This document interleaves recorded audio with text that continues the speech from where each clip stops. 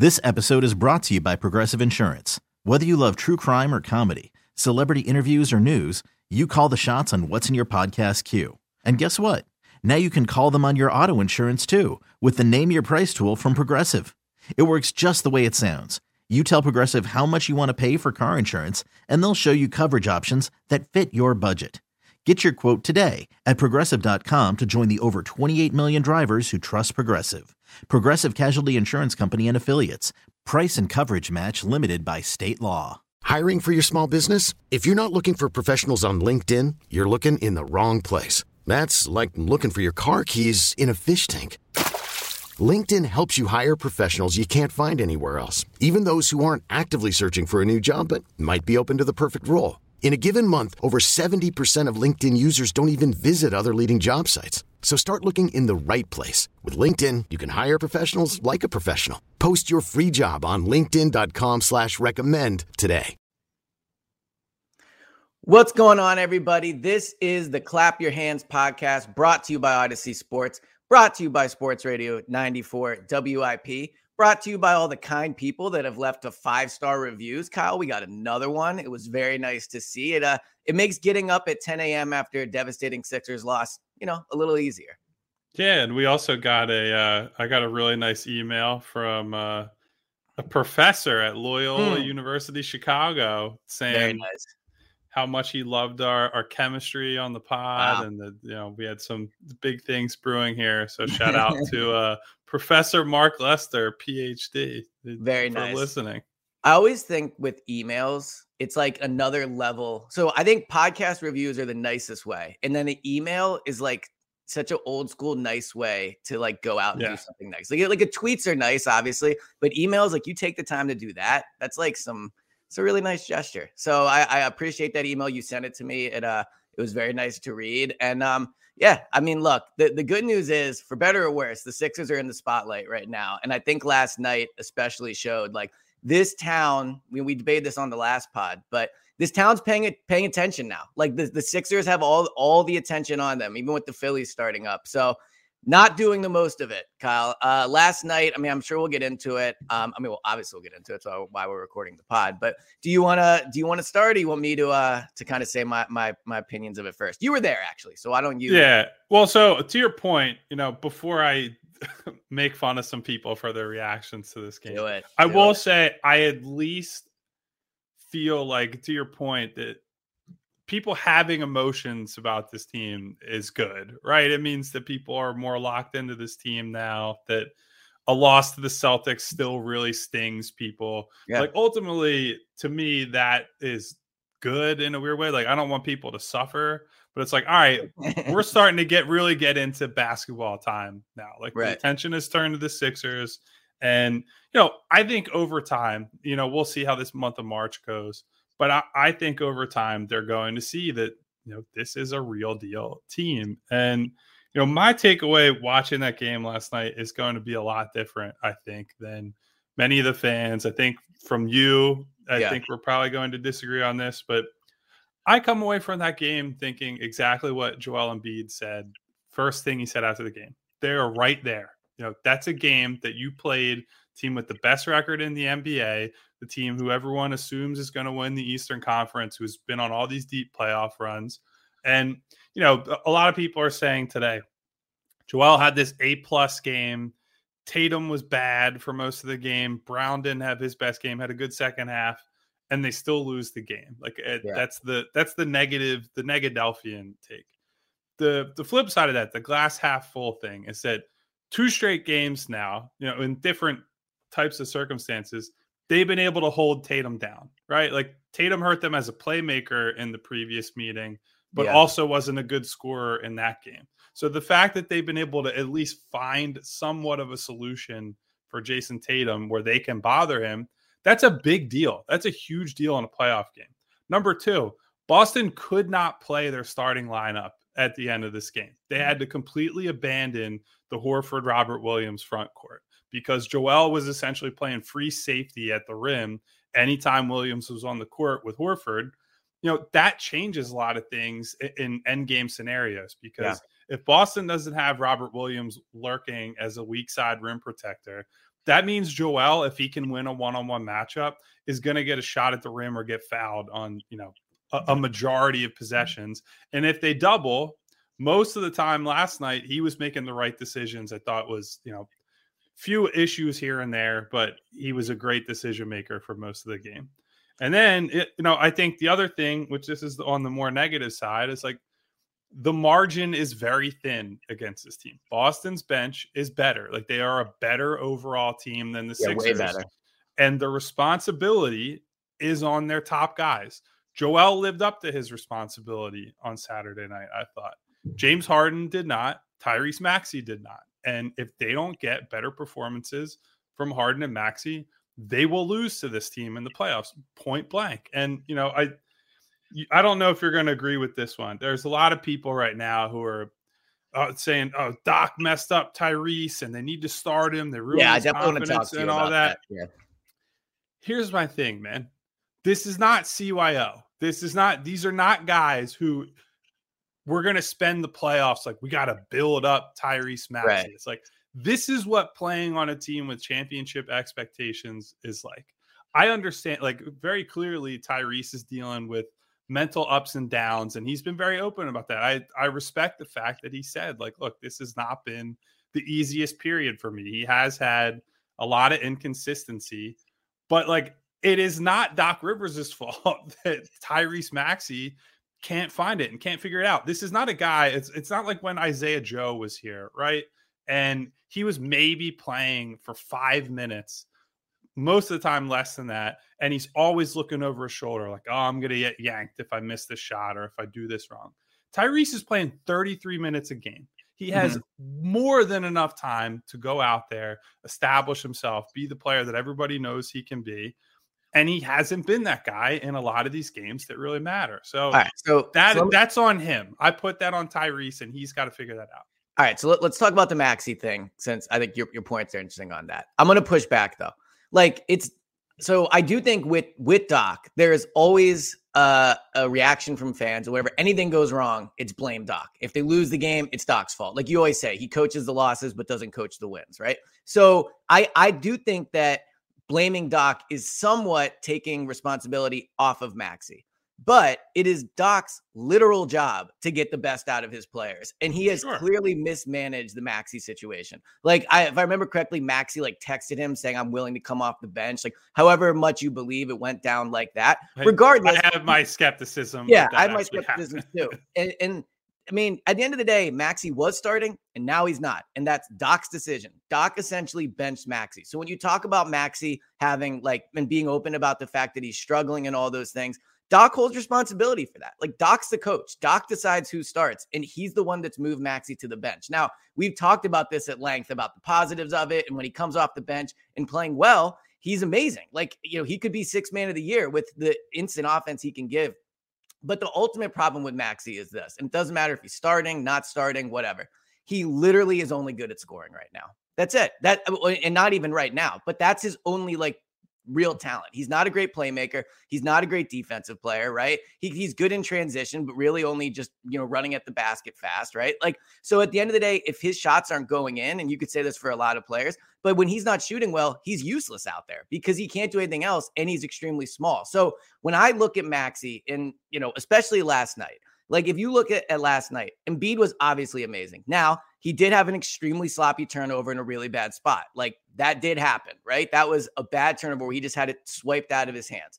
But Maxey was the reason they lost that game, especially when you look at the fact that not that plus minus is the best stat, for a 1-game sample size, but a lot of the Celtics starters were in the negative. A lot of the Sixers starters were in the positives. And it was Maxey that I think finished minus 20 or something like that. And it comes back to the ultimate problem that this team has. And we'll get into how close I think they are to the Celtics, but the ultimate problem they have right now is a core member of their team, the 3rd best player on their team, Maxey, is just not really ready for big playoff moments. I know he's had big playoff games. He's had playoff experience, but ultimately you see that with how Maxey is playing, he is almost unplayable in the playoffs. And that's a major problem heading in to not just this final stretch, which is essentially a playoff run. And when you think about seeding and everything, but it's going to be a big problem in the postseason. And I do blame Doc for that to an extent of taking Maxey, who entered this season on such a high, coming off a great year. I was super high on Maxey coming into the year, and Maxey holds blame for it. You're right. It's not a rec league. It's a professional league. He's talked about how he sees the benefits from coming off the bench, but it's Doc's job to get the best out of his young players, and he has botched that situation with Maxey. So I agree that it's Doc's job to get the best out of his players, but I think to talk about the bench some more, because that was obviously a huge storyline in Saturday night's game. I think just looking at the plus minus of a bunch of bench guys and being like, well, the bench sucks is a really reductive way of looking at how that game played out, right? Because, on a night where Doc is running out an all bench lineup and just saying, Tyrese, figure it out. And that's all they do. Like, that's an example of when the coach is letting Tyrese and the team down, right? When he says, hey, Shake and Tyrese, you basically have to carry all the creation burden for George Niang, Paul Reed, and Jalen McDaniels. Like, that's not fair to Tyrese. Right. But James Harden is out there with him last night. Every minute that Tyrese was on the floor was spent with either James Harden or Joel Embiid out there. They're not leaving this kid on the vine to die. They're giving him a chance. They're playing him with some of their best players, and he hasn't been good enough. Like, they played small ball in both halves last night. We'll get to the Doc side of the small ball stuff in a second. I want to talk about that a little bit, but they're in small ball, which essentially the reason you would play it on offense is so that James and Tyrese can attack guys one-on-one and win those matchups, right? I have much more confidence that James can do that because James is just a better offensive player than Tyrese. He has more ways to score and more ways to impact the game when he's in a one-on-one battle with somebody. You saw Tyrese last night in some one-on-one matchups with a spread floor, nobody really waiting at the rim, could not get by Derek White, and he's settling for like a 10-foot runner that never really had a chance to go in. Like, that's a problem. And Joel Embiid said after the game, he had a conversation with Tyrese in the locker room, asking him, what can I do to help you be better? And, after the game, they had this conversation? Yes. Okay. Joel, after the loss, went up to Tyrese and has this conversation with him and told us that he said to Tyrese, like, look, man, teams watch film. They know what you want to do, and they know what spots you want to get to. And Joel has obviously gone through that. His offensive game honestly showed the best understanding he's ever shown against the Celtics of he's just going to go quick all the time. He's not allowing them to get into doubles. And when they did send doubles, the ball was out of there and on the other side of the floor most of the time. Obviously, few hiccups here and there. But Tyrese, he doesn't have as much in his bag yet, obviously. And so if guys are stopping him from getting where he wants to go, he settles for a lot of these tough shots and bad plays and what have you. And Joel's message to him is, look, we need you to be aggressive regardless. I don't care if you shoot, 4 for 20, but they need him out there and being the Tyrese that we've come to know and respect. So I think it's important that these guys have still expressed belief in him, that they're in his ear. Like, look, you're going to go through some bad games, that Joel is leading in the locker room in this way to try to make sure Tyrese is, not falling out of the boat here down the stretch. Well, first, let me say, we talk a lot on this pod about Joel and like effort and leadership and that type of stuff. I think that's an extremely commendable thing, what he did, and shouldn't just be overlooked. Like, to go up to Tyrese and do that, I think is awesome. That's a really good sign of leadership from Joel. Let me ask you, as someone that's around Tyrese, do you notice a difference in him? Just, I know with the Eagles, when I'm around, like, and they're having 2-3 games in a row, like you can kind of sense if a player is just feeling out of it, or he doesn't really want to talk to the media because he knows he's struggling. Do you sense around Tyrese that is he mentally there right now? Not mentally, maybe not the right word, but can you tell that he knows he's going through something? And really, at the end of the day, why do you think he is struggling so much? Is it just that his shots going in? Is it because he's been coming off the bench for a while? This isn't a week-long role that he's been in. I mean, it's been, and he's had good games. He's had good stretches. Yeah. That's the thing. So, what's your impression you're getting being around him? It's hard to tell because, and especially last night, the game was so late and ended so late that by the time the game's over, anyone who's not talking to the media or going to the podium is getting out of there as quick as they can. Right. It's like, I want to get the hell home after that game. So we didn't get to talk to Tyrese last night or really get a beat on him. I mean, by and large, he talks after most games. I mean, he's just I mean, this is no disrespect to him, but he's just a lower priority on a lot. Yeah, no, for sure. You know, the Joels and the Jameses of the world. And Doc and stuff. Yeah. Yeah, and the head coach, obviously. So yeah, like I haven't noticed it necessarily, but it's also hard because again, he's lower in the pecking order, and you know that can fall through the cracks a little bit. I think the big problem is he hasn't shot that well. I think since I just looked it up this morning for an article that's coming out soon. Tyrese is shooting across January and February. It's about 24, 25 games, 34.8% from three. Wow. When that's the case, and he's only a slightly below average shooter from deep, it makes everything else really hard. If the teams can sag off him even a little bit, most of the defenders who are matched up with him are bigger and stronger than him. Like that's just the reality of his life. And so if he can't make them respect him enough as a shooter that they're right up in his chest and he can use that speed to get by them, then when he's getting toward the paint and toward the rim, he's in a bad situation because the bigger defender is still there between him and he's having to shoot these tough, you know, off glass shots, runners, floaters, whatever it is, rather than getting all the way to the rim, scoring on a layup, getting fouled, whatever it is. He's leaving himself in no man's land. It's why you see a couple of his baskets last night are just he outran people in transition. Like they were not, oh, wow, he beat somebody or broke somebody down off the dribble. This is just Tyrese got there before the defense was set. And that stuff's important, right? Like transition basketball and him adding pace to the game is a big deal. But ultimately, like the case for people wanting him to start or play over Melton, for example, is a lot about, all right, he offers dynamism in a way that Melton does not in the half court. It's a guy who, you know, coming off a cut is exploding toward the rim or all that stuff.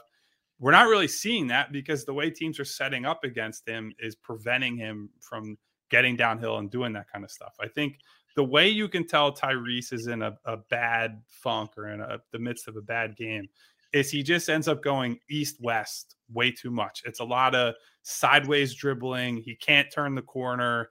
He pulls it back. He resets the offense. He's wasted, 6 to 8 seconds trying to get something going. And then you end up in a late clock situation where it's basically him or James have to beat somebody off the dribble or you're not scoring. And that's just not the situation you want to be in.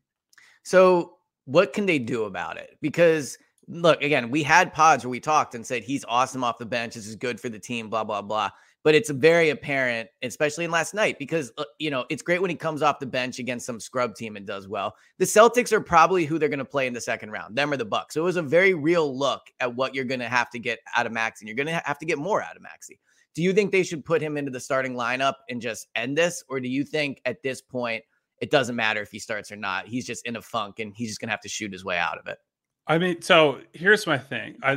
I know the defensive numbers have not been as good with the Melton lineup lately, but I really do find it hard to say the Sixers have been the best team in the league since December 5th, and they should change what they're doing and how they set up. Like, ultimately, like Tyrese Maxey is a really, really important long-term piece for this team, right? One of the most important guys that they have, assuming that he's still on the roster and they don't make a trade, because he's obviously like their most attractive trade chip if they want a big shakeup in the offseason. But assuming he's on the roster, he's really important. That still is not as important as the fact that they have a chance to win a title this year. Like they absolutely, this is the first time I feel like I've ever felt watching them in the regular season that's like they can play with anybody. And honestly, if you look at the landscape of the league, whoever comes out of the East is probably winning the title. Like, I would take any of the top 3 East teams over any team in the Western Conference. You would pick the Sixers to beat the Suns. Straight up. You'd pick them to beat the Suns. I mean, the Suns have to get there, first of all. Yeah, for sure. We haven't even seen what they look like with Kevin Durant. Like, that's fair. I would definitely pick them over the Nuggets. I agree with you on that. So look, it's really the Sixers added James Harden last season, and I know James Harden last season is not close to Durant right now or what Durant was at the beginning of the season, but we saw firsthand integrating a piece like James Harden mid-season is really hard. Really hard. When your whole identity essentially shifts around the guy you're acquiring in the middle of the year, there are not a lot of examples of trades like that leading to a title right away. Like, yes, obviously teams like Dallas with Kyrie and Luka, teams like Phoenix with Kevin Durant, Booker, and Chris Paul, very good teams. And, Denver is still the number 1 seed in the West. So you got to respect them. Jokic is having a great season, whatever. I just think the East teams are better. I think they're better overall teams than any of those teams. They have less question marks to answer. So I would take them in that sort of thing. But anyway, so back to the point. Right. Tyrese has to meet the moment more than the Sixers need to say, we have to shove aside the fact that we've been the best team in the league for 3 months, basically. And because we got to get Tyrese going. Like, that's life. That's what it means to be a title contender. Guys are going to get pushed to the side. DeAnthony Melton got benched essentially last year in the playoffs because he wasn't good enough. Like, these things are going to happen. So we'll see how it all plays out. I think that's fair. My thought from last night, though, is I don't leave that game thinking, man, they're right there. They can beat the Celtics. I leave that game thinking they are not going to beat the Celtics in a 7-game series. And it isn't because the Celtics are way better. It isn't because the Sixers don't have enough talent. They just can't beat the Celtics. They can't. They're 0-3 against them this year. They lost. They were 2-2, I think, against them last year. They always lose to them in the playoffs. And I know it's different rosters now, whatever. But ultimately, I look at the two teams as this. I think if you want to call the Celtics a 10, the Sixers are probably an 8.5 or a 9. But I think if it's not Harden having a bad game, it'll be something else. I just look at when these two teams play, and I think it's almost impossible. Like, it's almost impossible for the Sixers to beat them 4 times in 7 games. I'm not saying it couldn't happen, and I'm not saying each game might be really close like it was last night. I mean, they were up double digits in the third quarter. They have shown they can play with this team. But do either of us really think in a 7-game series they're going to beat them 4 times? That's the tough part for me. Is I think the Sixers are awesome. I think they're super talented. They're playing great. Like, all those things. I just don't think there's any way they beat the Celtics 4 times in 7 games. I think they'd have a better chance against the Bucks. The Celtics just seem to have their number for some reason. Well, look, I agree with you in the sense that if I were to pick the series right now, let's say it's the conference finals, it's Sixers Celtics, I would pick Boston. They deserve the respect as the team who has done it more consistently in the playoffs, who has been better than the Sixers across these matchups in the regular season. They have earned that right to be treated as the favorite in the East.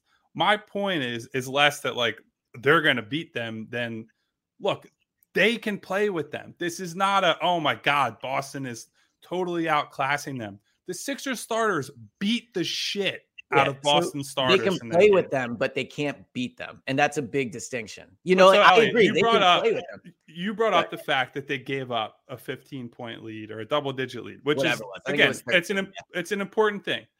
The Sixers were also down 10 points with 6 minutes left and tied the game. They came back in a moment that, in years past, the Celtics hit a back-breaking shot at some point in that run, and the Sixers just give in, right? They give up. Joel kicked Boston's ass down the stretch of that game on offense, was the best. And honestly, that might be the biggest takeaway that we've buried until 22 minutes into the podcast. The Celtics are the best team in the league. Jason Tatum is an MVP candidate, and he was not in the same stratosphere as Joel Embiid in that game last night. Joel Embiid was the best. Joel was the best player on that floor by such a comfortable margin that like you would not have even known that Tatum is going to be a first-team All-NBA type guy. We didn't even bring it up, but so I was watching a game at a bar last night, and when he hit that shot from full court or whatever it was, I mean, the place went absolutely insane. I mean, he was unbelievable. I knew it wasn't. I knew it was after the buzzer, and so did all of them. He knew right away. Like, there wasn't even a second of like, look at it. He just walked right off the court. But it is unbelievable he hit that shot. But so look, I think the one thing that I think people are missing, if you're saying, this might be different than years past, Joel has had a ton of big performances and big moments against really good teams this year. I think you could have made the argument in years past that like, there are a ton of great stat games and, he obviously beats up all the bad teams, but certain teams and certain matchups, they just have this number. I don't think that's the case anymore. Joel beat up Al Horford for 4 quarters. Like, Al had absolutely nothing for him. Joel, that was like the easiest 40 that Joel has ever scored in his life. And so also kicks Jokic's ass in that matchup, has nothing on offense against Memphis 2 nights prior, and still controlled that game because he's the best defensive player on the floor. Like, I think you are seeing Joel Embiid get to a level that he simply was not at before. And we've talked about it 1,000 times. The thing that matters in the playoffs is not really the head coach. It's not really the bench. It's not really all this little stuff. It's, are your stars good enough? And I think Joel Embiid is good enough to be a title-winning star at this point. Whether he gets the supporting cast assistance that he needs to try to win a title, I don't know. But I do think that he is reaching that level that he needs to be at individually to go out and get one. So I agree with that. He was obviously amazing last night. And I think you can make the argument he's been like by and far the best player in the league for a little bit of a stretch. Like, he's playing unbelievable, right? But they still lost. So I agree with you that he's playing amazing. Like, he can be the best player on a title team, I guess. I mean, with the way he's playing, he certainly can be. We'll see if he can do it come playoff time. But I agree with you on all that. But despite all that, they still lost. And so that's why I can't leave that game being like, oh, they have a real chance against the Celtics, because although it maybe is putting it in simple terms, and we're diving into it more than that, but it might be as simple as Embiid was unbelievable. The Celtics didn't even play that great. Tatum didn't play that great. And at the end of the game, the Celtics made plays like the tip-in that Tatum got on the offensive rebound. That's something we've talked about all year. Rebounding is an issue, right? Embiid was unbelievable. The turnover did happen. It was a sloppy turnover in a bad spot. And Tatum, for as bad as he was, you just mentioned it, star players are what decides games in the playoffs. And he was not good last night. He did hit that 3 to tie the game. So at the end of the day, I agree. I think if the Sixers play the Celtics in the playoffs, Embiid could average, 35, 12, and 4 blocks and be unbelievable. I just don't have faith that they're going to be the team that makes the big plays at the end of the game. And it does seem the Celtics are always the team that makes those plays. So you're right that they can play with them. I just don't think they can beat them, because the same flaws that we've seen cost the Sixers games in the past, especially against the Celtics, were once again on display last night in the crucial moments. Like, again, the things we talk about most on this pod, the effort was good last night, so take that out of it. But the rebounding, right? Embiid's turnovers, and then big stars and big moments. The Celtics checked those 3 boxes, and that's why they won. Well, so I'm not disagreeing with all that. I just think that there is a middle ground between, the Sixers are going to win the title or whatever, and they have no chance against any. And like, I wish people could. Well, of course they have. I know it's. Let me ask. I know it's hard for fans, for them to have lost 3 in a row to Boston this year, and it's like another year of the same stuff. And Tatum hits a game winner, but I wish people could actually try to enjoy this team even a little bit. Yeah, but let me ask you this. All right. So we would both pick the Celtics to beat the Sixers in the playoffs, right? But for me, I think the Sixers would have maybe a 15 to 20% chance of winning that series. What percentage would you give them of beating the Celtics? I would go as high as like 35 to 40, honestly. Okay. Like, so you're closer to 50-50. Yeah. So look, again, Boston is a better and deeper team. That just straight up, and can't get around that fact. They have more ways to win. They can shift matchups better than the Sixers can. But again, the big takeaway for me is that the starters far outplayed Boston starters in that game to a degree that Boston could not play all their starters in crunch time. They had to I know there's one Joel turnover in the 4th quarter, and that was basically the only mistake he made. He is able to play free safety on defense when Robert Williams is in the game. And that jumped up a lot of things. Like, there's a forgotten play that I actually on the rewatch this morning was even more impressive than it looked in real time. Joel sort of lingering in the paint. Jaylen Brown drives.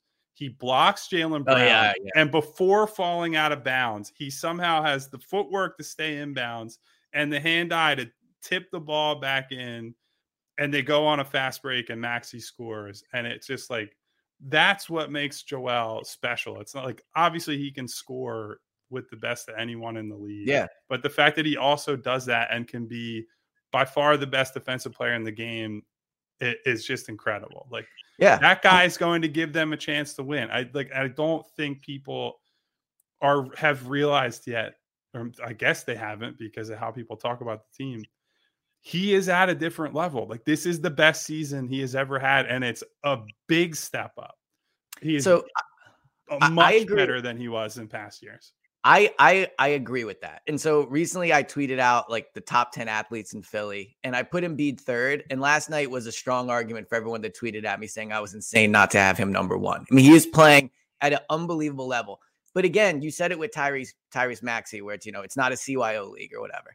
The last time they played the Celtics didn't have any of their guys in Boston, and they lost, right? Then last night, their guys don't play that well, the Celtics guys, and they lost. So you're right that ultimately the Sixers dominated their starters last night, and Embiid was unbelievable. But it's not a CYO league, and it's just tiresome to. And you do have to win. I get it. Like, I can sit here and say Joel was so good. They did a lot of things that bothered Boston, and maybe you sustain that in the playoffs. If Maxey plays better, if Harden plays better, but it's if like exactly. I get it, and that's why I think people should not just throw this team out, right? But I do get fans who are frustrated who are saying, why can't they beat those guys? Why is it always Boston is the team that just kills us when it matters? It doesn't matter who the coach is, doesn't matter how good Joel is, the supporting cast, whatever and that's honestly I hate to say this, but this has been the case historically too, right?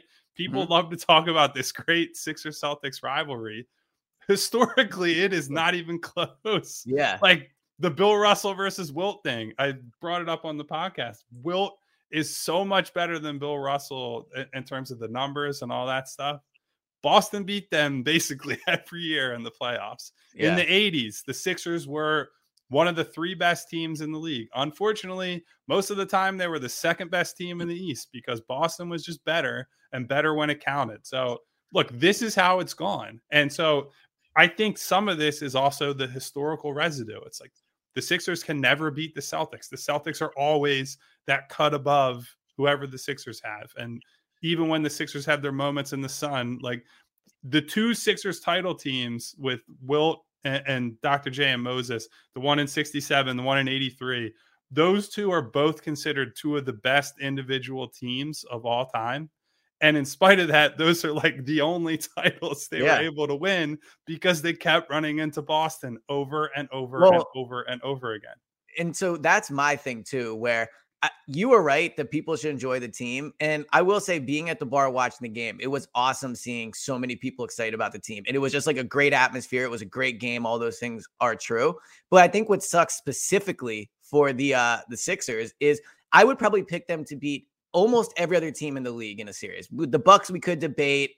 The Suns, you're right. But ultimately, if you're telling me they're going into a series with Durant, Devin Booker, I would have some hesitation about that. But outside of that, I would give them a 60% chance to win, or the 65, 70% chance to win a series against every other team. The problem is this team's biggest issue is getting out the second round, and they're going to run into the one team that I don't think they really have a chance to beat. So while you can enjoy it, it's almost like enjoying the ride while watching the train come at you. You know where this is going to end is the feeling. But let me ask you this, because you're way better at the basketball, X's and O's and stuff than I am, by far. But so how, when you watch these two teams playing, specifically last night, if the Sixers are going to beat the Celtics, right? We titled this, will the Sixers ever beat the Celtics again? If they're going to beat them, how do they do it? What are the things, put yourself in Doc's shoes for a second. Or are there things that you see? Are there things that they have to do better? Is it just as simple as hope that in the final 5 minutes, the plays go their way as opposed to consistently going the Celtics way? Well, so you take the low-hanging fruit first, right? They need to work on the overhelping off of shooters. That was a huge problem last night. Part of why Al Horford got some just practice shot threes in the second half. Jason Tatum, Grant Williams, all in both halves, there were guys who got open threes for basically no reason. That they don't need to send doubles all the time. And frankly, we saw this in the last matchup when Tatum essentially played just as poorly as he did last night, but was rewarded as a playmaker because all the attention on him. They got to stop overplaying him. If Jason Tatum goes out and scores 45 points and beats you, I would rather live with that than giving a good shooting team with lots of guys who can punish you open shot after open shot from the perimeter. So that's on everybody. Like, I think Joel did a bad job of closing out on Al at times. I think as the game went on, they started to switch those actions more, which is the easy way to get around that. You don't have to ask Joel to close out on the 3-point line all the time. Just whoever else is in the action, put him on him. And I think that's probably something they're more willing to do in the playoffs, where they don't want to have Joel switching for 30 or 40 minutes that he played last night. They might do that in the playoffs, or they'll at least do it situationally. So that's an easy one. The bench rotation. So I brought up Doc earlier. We haven't really talked about him yet.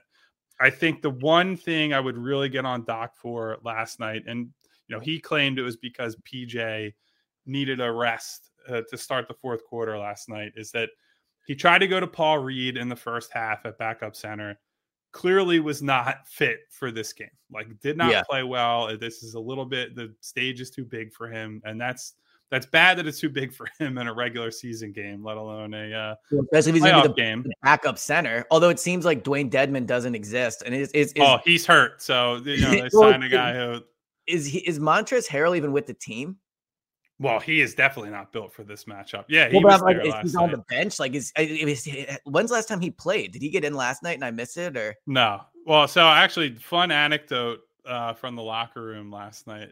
Trez was blasting music after the game, and really surreal moment where he played a Future and Kodak Black song that actually name drops James Harden in it. And I was really, like, that's pretty surreal that like your teammate is in this song. Like, you can only imagine what it'd be like to hear like a friend of yours name in a rap song. Yeah. He's like literally right there. Yeah, he's like right there while you're rapping the lyric along. Yeah. So anyway, Paul Reed didn't work. Doc goes to PJ at the 5. That stabilized things in the first half. Then in the second half, Doc went to Paul Reed again. And it was, he says, well, PJ needed a blow. I wanted to go to Tuck, and we needed the veteran experience and all that out there.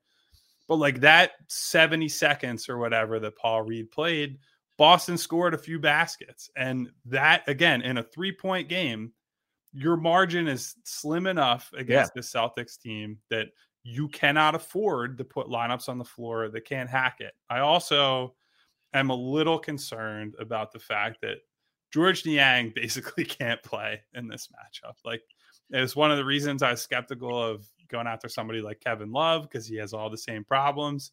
Granted, George is probably going to shoot better than he did in this game, but if he doesn't shoot, he's got no role on this team in the playoffs, because they cannot play a lineup with James Harden, Tyrese Maxey, and Niang and have any chance to defend. So you have to go out there and outscore teams with that group. They have not proven capable of doing so. So they're going to have to find some other lineups here. Like, I almost would experiment with sitting George entirely for a few games and maybe try to play a more athletic bench around those guys and see what happens, because they got to work on some other wrinkles. Because if you get to the playoffs and it's just, George goes 0 for 4 and they get torched while he's on the floor, and then they have no backup plan behind that other than, okay, Tobias, go back in there. Like, I don't think that's good. I think they need to figure out. Well, it's like Maxey. Like, if he's not hitting his shots, he brings nothing else to the floor, like to the team. So, and the same thing with Niang, if he's not hitting his shots. And I do think that's a problem. We've talked about this on past pods too. There was a stretch where I felt really good about the role players on this team. I'm starting not to feel as good about the fact that they don't have a ton of guys that in a playoff series you feel good about putting out on the court. Another thing I wanted to talk about off of last night. So watching it live, I didn't think Harden played that poorly. I know he shot poorly, but he had 9 points, I think, in the fourth quarter. He hit some big free throws. I actually thought at first when he got fouled that was a 3 and not a 2, but I guess his foot must have been on the line. There was also a play earlier where I thought Horford hit a 3. Well, he did hit a 3, and his foot was on the line. They didn't review that. So to your point about the margins being very thin, I thought that they should have gotten a point there or had a point taken off. But I saw in your post-game article that you weren't super impressed with how Harden played. Just curious, what did you see from him? Was it just poor shooting, or was it stuff outside of that? I mean, poor shooting. I didn't like that. It didn't seem that he was getting downhill enough. And that showed up again when I'm a psycho and rewatched a lot of the game. I'm impressed afterward. By that. 10 a.m. in the morning. Yeah. Well, it was less. It was less 10 a.m. this morning. It was more at 2 a.m. Well, that's what I'm saying. Yeah. And actually on the broadcast, I think Van Gundy and Mark Jackson both remarked on it. Like, you can see the difference between when James is making it a point to try to get downhill and put pressure. That's when Joel was getting some of his easiest shots of the night, those free throw line jumpers that he's lived off of all season. So there was a lot of settling for James. I get that he's had a great shooting year, so it's easy to say, well, he was settling because he missed them. Most of the year, he's been making those step back jumpers and mid-range jumpers and what have you. And he had some shots go in and out last night. I just didn't love his decision making. I thought his passing was nowhere near as good as it normally is. He had some sloppy plays. One, he just threw out of bounds in the first half. He threw a behind the back pass to Joel in I think it was the fourth quarter, that should have been a steal, but Tatum somehow couldn't corral the ball. It ends up going out of bounds. And so that kind of salvaged the possession, but just a lot of weird. And look, I think part of it is because that sort of game reminds you of, oh yeah, James Harden's playoff history is not as good as you would like it to be. And so you start to extrapolate it a little bit like, oh, is this the guy they're getting in game 5 in a must-win game in the playoffs? And so that makes you worry a little bit. And so, but mostly I focused in on him in the recap and in the story that I wrote this morning, because I think it's always unfair to be like, backup center is why they lost that game, right? Like when it was Dwight Howard in 2021, they lose to the Hawks. The focus is on, oh my God, the bench lineups suck and all that. It's like, no, really the problem is Ben Simmons blows in the playoffs and you can't play him with a backup center who, quite frankly, Dwight Howard way overachieved that season. I completely what the expectations were. I completely but forgot. Like, it was always like, well, these lineups don't work and they're getting scored on and whatever. It's like, yeah, because the star player who's on a max contract wasn't good enough. Like, I'm always going to put more responsibility on the fact that the star was not good enough. Like, we can sit here and say, yeah, Jalen McDaniels was just okay last night. George Niang sucked. Paul Reed sucked. Tyrese Maxey, who again, I think that's the other thing. People don't look at him as a bench player. He doesn't get lumped in with like, oh, the bench was bad by a lot of fans because people love him. But he's the captain of the bench and was bad. Like, that's you can't get around that. To your point about, and I 100% agree with you. This is why, when to past playoff performances and series they've lost, I'm always like, yeah, well, Embiid was super bad in the second half of that game and they lose. Like, I agree with you. It's always the stars to me. I think Maxey, I don't think he is a star yet. But let's be real. He's going to be a max player soon. So he is also somebody that I think you look and you go, they lost because Maxey didn't I think he's in that group. You're right that he's captain of the bench, but what he really is a top 3 player on the team that has to play well for them to win. But to Harden's to last thing on Harden, do you think that his struggles were caused by the Celtics, or do you think they were self-inflicted by him? Because there's a big difference there, right? If it's a tough matchup with the Celtics, then that's a concern. But if he was just out of it, it's concerning as well, because to your point, his playoff performances, especially with the Sixers, have not been great. And last night, you were there, but felt like a playoff game, right? So it's not great to see him struggle. But do you think that his struggles were because of him just, not showing up? Or do you think the Celtics are a tough matchup for him? I think it's some of both. I mean, first game of the year, that was like the James Harden is back moment, right? After an off season of he's getting his legs under him, all that. So it's not like he's incapable of having a good game against this Celtics team specifically. And I did think when he made it a point to try to attack them off the dribble, he did have some good moments. There was actually one of the funniest plays of the game. He smoked Tatum, who was on an island in the first half, gets by him, and shot maybe the worst layup attempt I've ever seen from James Harden. Like, was on the right side, shooting the layup, shot it past the rim off the backboard. And it looked like, at first it looked like it got blocked. And then the replay comes up. It's like, oh no, he was just expecting somebody to get there that never got there and completely smoked it. So, that's a play, I would say 9 times out of 10, James is making an easy layup there. And that just, you can write that off as a fluke. But, then in crunch time in the fourth quarter last night, he had a big bucket or two where he just beat somebody off the dribble and, helped Joel Embiid get them close at the end of the game. So it's probably not as bad as I felt it was in real time. But to the point about the margins, the defensive stuff with him, it's like, I thought James by and large was playing hard last night, right? Like, I think there are a lot of examples of him. Hard. Effort wasn't he made some plays in transition and different things, but just like Joel with the sagging off of Horford and some of the issues with just lacking focus on a play-to-play basis, there are some issues with James overhelping off of a shooter and straying away and having, tunnel vision on the ball that against Boston, you don't have the luxury to make a ton of errors like that, or they're going to bury you. So yeah, I think it just goes back to the same thing, that if they want to beat this team, they don't have to be perfect, but they have to be closer to perfect than they were last night. So one issue, obviously, at the end of the game, Tatum hits the game-winning shot. I think it was only maybe like a second and a half. 1.3, I think, was on the clock. So they don't have a timeout, so they can't advance the ball. Curious what you thought of Doc last night. Obviously, I agree with you at the end of the day. Like, ultimately, stars win and lose games. There'll be very, very few games, if any, where we do a post-game pod and I come on here and blame Doc for the loss. But just curious, what'd you think of him last night and the fact they didn't have that timeout? Just obviously fans are always going to blame him, but what'd you think of how he coached last night?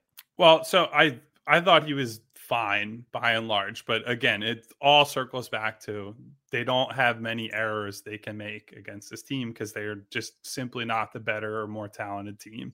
Yeah. Top to bottom. I actually think the talent is very close for what it's worth. I don't think the Celtics are considerably more talented. Well, I think the top end, Joel's the best player in the series, which I weigh more heavily than Malcolm Brogdon is better than whoever on the Sixers bench. So, I mean, you could argue they have two of the best three players. Like, if Harden's playing his best, I think he's better than Jaylen Brown. It's close, but you could argue they have two of the best three players. Yeah, I mean, look, we can go back and forth about Brown having actual defensive value or that's Harden true. Not. But I don't care about defense. But yeah, I mean, again, like, it's not a crazy argument. When Harden is at his best, like, he's very good. So yeah. But on the Doc thing, again, circling back to the Tucker and Reed stuff, like, that's an example of, look, I appreciate the fact that these last couple of games, Doc is staggering his stars. That's something that I've wanted him to do always, that he has saved for these games that really matter down the stretch, I guess. But that's a sign of that's positive progress. That's something that they've always needed to do, that he's been reluctant to do regardless of who he had on the team. So that's good. But the Paul Reed, PJ Tucker thing is bad. Playing George Niang at all in the second half, probably bad. But again, they're going to have to figure out a counter to that. I thought the timeouts that he used, the reason he didn't have any left is because he called a timeout to get them the shot to tie the game. Well, it ends up being the free throws to tie the game. So if you don't make that shot or score on that possession, it doesn't really matter in the first place. The game's over. So, and they also had to use a lot of timeouts to, the Celtics are on runs in the fourth quarter, in the second half, and you got to make sure it doesn't turn into, a runaway freight train that you lose the game. So, instead of 10. Yeah. So look, I don't think that he was a actively positive force in that game. He didn't do anything to really change the stakes of it. But I think anyone yelling that like Doc was the problem or Doc's the reason they lost is somebody who has an agenda to push, who's just making these conclusions based on the history. I woke up this morning and was looking at the box score, and I couldn't believe my eyes that PJ Tucker had 16 rebounds. He was really good. That's what I was going to say. I do think one positive for PJ is for sure that I think when they've played the games like the Nuggets, the Bucks, the Celtics, he's been good. I mean, there's no denying that he has been good in the good games. And I think as a veteran, it might just be he knows for those big games he has to play his best. But when they're playing the Magic on a Tuesday night, he's like, whatever, right? Which is funny because his whole thing is supposed to be he's got that dog in him, whatever. But he did play really well last night. So I thought that was an encouraging sign when you talk about a matchup of these two teams. So Rich Hoffman brought this up. We sit next to each other at the games, and we were talking about PJ in the middle of the game. And I guess PJ made an appearance on, that show, The Shop on HBO. It's like the LeBron. Yep. I guess PJ was on there, and he essentially said, I'm paraphrasing somebody else paraphrasing, so bear with me. But PJ essentially said his least favorite games are playing like Oklahoma City on a Tuesday night. And it's like, so look, yes, I understand you come into the season thinking, oh, PJ's the culture guy, that he's going to help them on defense and all this stuff. But he's also 37 years old. He only has so much juice in those legs, and he knows he's got to save that for the games that actually matter. I think it's really important that in these types of games, all of these games are when you've been like, man, PJ was awesome, and PJ is making effort plays. And that first half, there were 3 or 4 offensive rebounds that were like the exact plays he made in the Miami series last year, where when he made them for the Heat, it was all the, oh my God, like all the groans around the arena. So seeing him do that in these games, seeing him defend Nikola Jokic and changing that matchup in the second half of the Denver game, him looking good against Memphis, like, these are all things that you start, they pile up, and you say, okay, he's not done. And this is a guy who might end up not going to swing a playoff series by himself, but he changes what their playoff ceiling looks like if he's, PJ Tucker, who we've always thought he was. Yeah. And I think, again, to circle back to like my overall thought on the game, the PJ playing well is just, it's awesome. But then it also brings me back to the frustration of, God, man, like PJ played well. Embiid was awesome. They had it. They were up 13 and they still lost. I actually think I don't think they'll get the 1 seed. We talked about heading into the game. They essentially have to outplay them by 5 games now with 20 something games to go, 24. Yeah, I think that ship has sailed now mostly. But I think there's like a better chance they get the 1 than they beat them in a playoff series. It just sucks so bad. Like they had it and they blew it. Any other thoughts you have on the game that we haven't touched on? This episode is brought to you by Progressive Insurance. Whether you love true crime or comedy, celebrity interviews or news, you call the shots on what's in your podcast queue. And guess what? Now you can call them on your auto insurance too with the Name Your Price tool from Progressive. It works just the way it sounds. You tell Progressive how much you want to pay for car insurance, and they'll show you coverage options that fit your budget. Get your quote today at Progressive.com to join the over 28 million drivers who trust Progressive. Progressive Casualty Insurance Company and Affiliates. Price and coverage match limited by state law. Hiring for your small business? If you're not looking for professionals on LinkedIn, you're looking in the wrong place. That's like looking for your car keys in a fish tank. LinkedIn helps you hire professionals you can't find anywhere else, even those who aren't actively searching for a new job but might be open to the perfect role. In a given month, over 70% of LinkedIn users don't even visit other leading job sites. So start looking in the right place. With LinkedIn, you can hire professionals like a professional. Post your free job on linkedin.com/recommend today. Selling a little or a lot? Shopify helps you do your thing, however you cha-ching. Shopify is the global commerce platform that helps you sell at every stage of your business. From the launch your online shop stage, to the first real-life store stage, all the way to the did we just hit 1 million orders stage. Shopify's here to help you grow. Whether you're selling scented soap or offering outdoor outfits, Shopify helps you sell everywhere. From their all-in-one e-commerce platform to their in-person POS system, wherever and whatever you're selling, Shopify's got you covered. Shopify helps you turn browsers into buyers with the internet's best converting checkout. 15% better on average compared to other leading commerce platforms. And sell more with less effort thanks to Shopify Magic, your AI-powered all-star. Shopify powers 10% of all e-commerce in the US. And Shopify is the global force behind Allbirds, Rothy's, and Brooklinen, and millions of other entrepreneurs of every size across 175 countries. Plus, Shopify's award-winning 24/7 help is there to support your success every step of the way. Because businesses that grow, grow with Shopify. Sign up for a $1 per month trial period at shopify.com/Odyssey Podcast, all lowercase. Go to shopify.com/Odyssey Podcast now to grow your business, no matter what stage you're in. Shopify.com/Odyssey Podcast. Odyssey is giving you a chance to win a trip to London to see Taylor Swift at the Eras Tour. It's Tay in the UK. Hey, it's Taylor. Just download the free Odyssey app, log in and listen to a participating station for a minimum of 60 minutes to get your daily entry. And you could win a chance to fly off to London with 3 friends and see Taylor. I can't wait to see you at the Eras Tour in London. For more, go to odyssey.com/Taylor. Tay in the UK. It's on the Odyssey app. Thanks to Republic Records. This is a national contest. No, I mean, look, I again somehow have turned into Mr. Positive about all this stuff, which is fine. And I think your point about enjoying the season is correct, and I appreciate you preaching that. But I do think after last night, like, come on, like they have to win that game. You're up double digits in the third at home against a rival with playoff. Like you got to also win down double digits in the fourth and came back. So yeah, and lost. And lost. So it did. But again, what I'm saying is, there is a different level of fortitude with this team. And I think there is. Recently, and again, 29 other teams, I think they would win, but there's just something about the Celtics. Recently, I have started to feel better about Joel is going to be able to see them through some of these tough moments. That's important. He is simply going to be able to do that. That I did not have that confidence in the past. Like straight up, like I have been one of Joel's biggest public boosters in terms of what he brings to the floor, his impact as a two-way guy. But there has been fair criticism of the fact that he has not been able to raise his game when it matters. And I think seeing him go out there at the end of that game and basically say, like, we might lose, but it's not going to be because of me. Like that's a huge step that he can be good enough to say that Boston had no answer for him when it mattered. Yeah. That's a huge deal.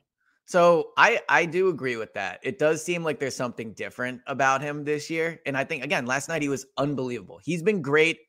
I'm trying to think how many games like that have been big games where he hasn't played well this year. I'm sure there's been one or two, but it feels like most games where we go into it saying, oh man, it's the Nuggets, like he's got to show up, or oh man, it's the Celtics, it's the Bucks, whatever.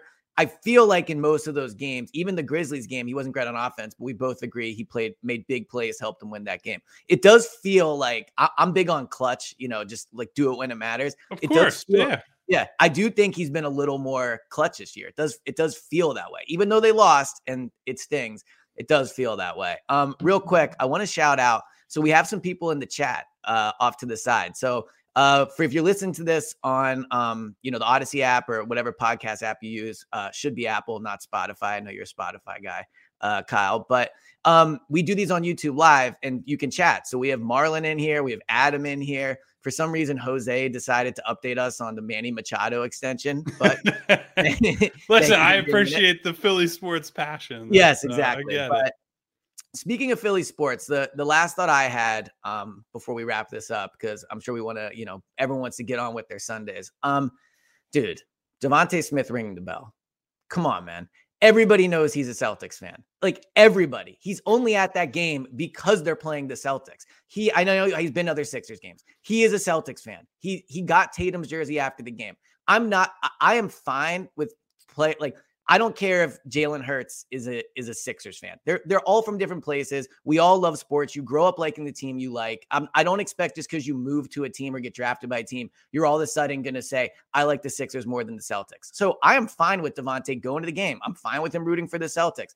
But the Sixers having him ring the bell, I thought was a major mistake. I mean, let's be real. They literally had a Celtics fan ring the bell for a game against the Celtics. Yeah, you might as well have Gucci Mane, who's tight with Jaylen Brown, ring the bell. It's insane. It's insane. And again, he's allowed to like the team he likes, but the Sixers control who rings that bell. And to have a Celtics fan do it it's absurd to me. Well, on that subject, nothing has ever shown how cool and how beloved Allen Iverson is than him being an open Dallas Cowboys fan from Virginia, where another NFC East rival is from. And him getting absolutely no shit for it from Philadelphia over the years. Like that is the level. That's the status that Allen Iverson has because of his playing days. He's like an unabashed Cowboys fan and nobody gives a shit. Well, and again, it's not, you were right. And Iverson is, I think the best Philly athlete of all time. So it's there's levels to it. Devontae is not there yet, but Devontae is one of the best players in the city right now. And he's literally a Celtics fan. I don't know. It felt like a bad karma from the jump. When I saw he did it, I was like, what in the world are they thinking? You got to have non-Celtics fans ring the bell for when you're playing the Celtics. The fans are convinced that anytime they have a cool bell ringer of any kind, that's a game that they lose. So that's a fun. So maybe that's a good spin on it. Yeah. I should start tracking. That should be a stat that I keep, because like for 2 seasons I kept track of how they perform when different rap music played. So that was my big side project. Maybe I should keep track of how cool the Bell Ringer is relative to their performance and come up with a formula based on that. For someone that tracks training camp stats, I am always down for the tracking of things. I was thinking, I don't know how preseason practices work. I feel like you guys don't really get to watch them scrimmage at all, but it would be funny if next year when we're doing pods for the preseason, if I came and I tracked like Joel in the scrimmage today was 10 of 14, blah, blah, blah. I think the people would enjoy it deep down. Yeah. Well, maybe you're like, no. Don't show up to practice and be tracking threes. Like don't embarrass Kyle at practice. I mean, you're not going to embarrass me. You might embarrass yourself. No, I'm used to that, Kyle. I mean, you've seen my Twitter. Well, I got nothing left on this game. So. Yeah, no, we're good. So a frustrating loss, but the good news is there are other games. The Heat will be a good matchup back to back. So I'm sure that'll be a frustrating one as well. But all right, like we said at the top, everybody that's been leaving reviews, the really nice email we got, we super, super appreciate it. It's awesome to do this on a Sunday and see people in the chat and all those. Like, you guys are why we get up and do this at 10 a.m. because it's just really fun to start to build a community around this pod. So thank you to everybody that's listened. Despite the frustrating loss, we will be back later in the week. I think we were saying we might do it Thursday, get a few days. I'm going to be in Indy for the Combine, but thanks again. And as always, you can check it out on the Odyssey app, 94WIP as well, and all your podcast apps. So, all right, Kyle, I will talk to you later. Talk to you guys soon. This episode is brought to you by Progressive Insurance. Whether you love true crime or comedy, celebrity interviews or news, you call the shots on what's in your podcast queue. And guess what? Now you can call them on your auto insurance too with the Name Your Price tool from Progressive. It works just the way it sounds. You tell Progressive how much you want to pay for car insurance, and they'll show you coverage options that fit your budget. Get your quote today at Progressive.com to join the over 28 million drivers who trust Progressive. Progressive Casualty Insurance Company and Affiliates. Price and coverage match limited by state law. Odyssey is giving you a chance to win a trip to London to see Taylor Swift at the Eras Tour. It's Tay in the UK. Hey, it's Taylor. Just download the free Odyssey app, log in and listen to a participating station for a minimum of 60 minutes to get your daily entry. And you could win a chance to fly off to London with 3 friends and see Taylor. I can't wait to see you at the Eras Tour in London. For more, go to odyssey.com/Taylor. Tay in the UK. It's on the Odyssey app. Thanks to Republic Records. This is a national contest.